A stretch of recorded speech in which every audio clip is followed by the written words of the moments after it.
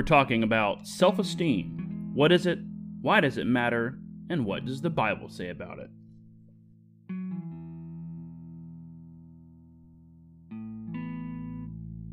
Thanks to Heather for this episode's topic. If you have a topic that you would like covered, please get those to me. My contact info will be in the show notes. On the topic of self-esteem, like with many areas of life, there is a balance with how we evaluate our self-worth. On one side of the road is a ditch of pride and arrogance, and on the other is a ditch of self-harm or even suicide. Note the visual here is a road that is left and right. It's not a scale that is up and down. We are tempted to look at self-esteem and think of it on a scale like you would whack at the fair, thinking, I need to give it a good go, but stop short of ringing the bell of pride. I hope to dispel that way of thinking. It's not the right amount, but the right kind that matters here, and is exactly why we need to focus on growing the right kind of self-esteem. Self-esteem is important because it is not only how we value ourselves, but it affects how we act in the world and how we relate to those around us. Early theories suggest that self-esteem is a basic human need.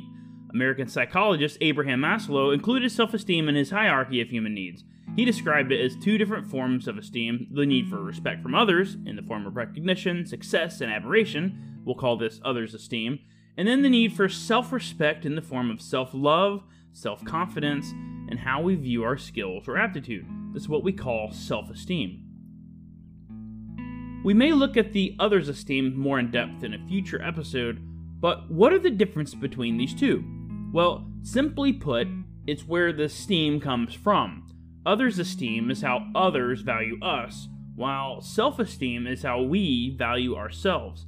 Self-esteem and others' esteem can feed off each other. For example, when others have a high esteem of me, and that is communicated, then it can serve to boost my own view of myself. This is thanks to a natural social check and balance. For example, if others see you as a dirtbag, and you get that feedback, then it may tip the scale of how you value yourself, and that feedback should guide your social behavior in future interactions. And in a similar way, if I have a healthy self-esteem, then that translates to those social interactions and may tip the scale of how others view and value me.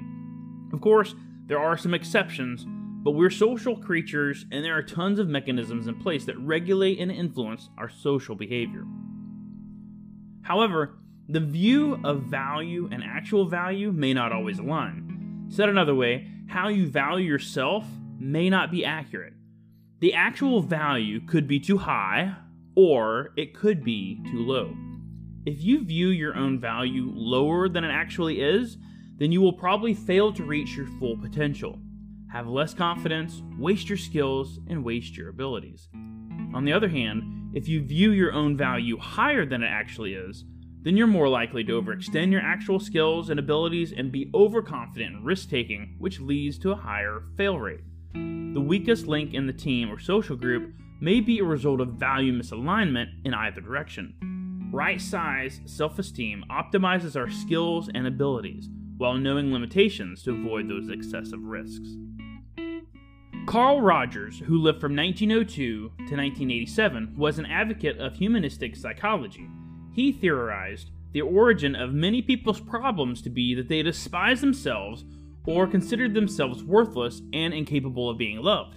So this is why Rogers believed in the importance of giving unconditional acceptance to clients, and when it was done, it could improve the client's self-esteem. In his therapy sessions with clients, he offered positive regard no matter what.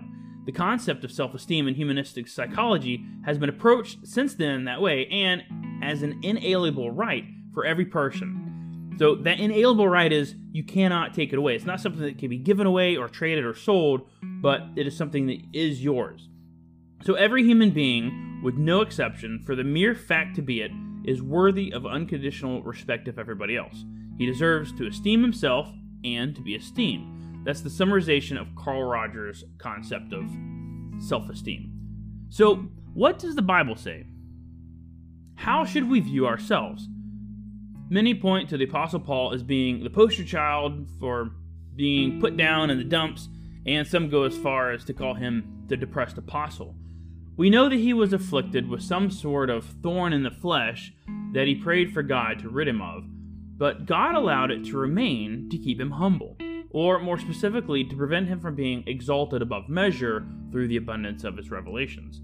I want to point out the difference between how he viewed his flesh, his sin, and his self-worth.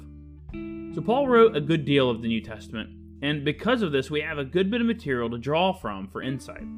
We know he viewed himself as the chief of sinners in his letter to Timothy. Then in a letter to the Romans, he wrote that all have sinned and fall short of God's glory, and later saying, "O wretched man that I am, who will deliver me from this body of death?" He even despaired of life itself in a letter to the church of Corinth, but he had a lot to brag about, humanly speaking. He even said, "If anyone else thinks he has reason to be confident in the flesh, I have more. Circumcised on the 8th day, of the people of Israel, of the tribe of Benjamin, a Hebrew of Hebrews. As to the law, a Pharisee. As to zeal, a persecutor of the church. As to righteousness, under the law, blameless. But whatever gain I had, I counted as loss for the sake of Christ." Paul views himself as blameless in the sight of the law, with all the religious credentials to back him up. But at the same time, he recognizes his sinful nature before a holy God and sees his spiritual hopelessness in his own abilities. But this is a tension in which he views his spiritual self in a battle between law and grace, between flesh and the spirit. But did this tension bleed over into how he viewed his self-worth? Well, regardless of how he viewed himself, or anyone throughout history for that matter, it didn't change his actual worth. That was true for Paul, and it's true for you. To look more at the root of it, let's look at Psalms 139. This was written by David, the David and Goliath, the one who became king of Israel and who was a man after God's own heart, that guy. This is a psalm to God, with a tone of worship being in awe of how much God knows. "O Lord, you have searched me and known me. You know when I sit down and when I rise up. You discern my thoughts from afar. You search out my path, and my lying down are acquainted with all my ways. Even before a word is on my tongue, behold, O Lord, you know it altogether. You hem me in, behind and before, and lay your hand upon me. Such knowledge is too wonderful for me. It is high, I cannot attain it. Where shall I go from your spirit? Or where shall I flee from your presence? If I ascend to heaven, you are there. If I make my bed in Sheol, you are there. If I take the wings of the morning and dwell in the uttermost parts of the sea, even there your hand shall lead me, and your right hand shall hold me. If I say, surely the darkness shall come over me, and the light about me be night. Even the darkness is not dark to you, and the night is bright as day, for darkness is as light with you. For you formed my inward parts. You knitted me together in my mother's womb. I praise you, for I am fearfully and wonderfully made. Wonderful are your works. My soul knows it very well. My frame was not hidden from you, when I was being made in secret, intricately woven in the depths of the earth. Your eyes saw my unformed substance. In your book were written, every one of them, the days that were formed for me, when as yet there was none of them. How precious to me are your thoughts, O God! How vast is the sum of them! If I would count them, they are more than the sand. So here in this psalm, you see this crazy amount of detail that God, our Father, the Creator, knows about David. And it's not just David. God knows all of his creations. And to think about how much we think about God compared to how much he thinks about us is absolutely amazing. He says, how precious to me are your thoughts, O God. Just talking about the thoughts of God. How vast is the sum of them. If I would count them, they are more than the sand.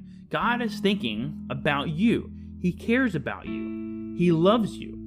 So what is the right kind of self-esteem? If God spends so much time on you as a person, as an individual, right where you're at, well, God made you, and God doesn't make junk. He knows you, he loves you, and he cares about you. We have this nasty thing called sin. It's around because God loves us to give us a choice. He also loved us enough to send his son Jesus to die in our place so that we can be with him forever. Jesus gave his life for you because you were worth it. Thank you for joining me.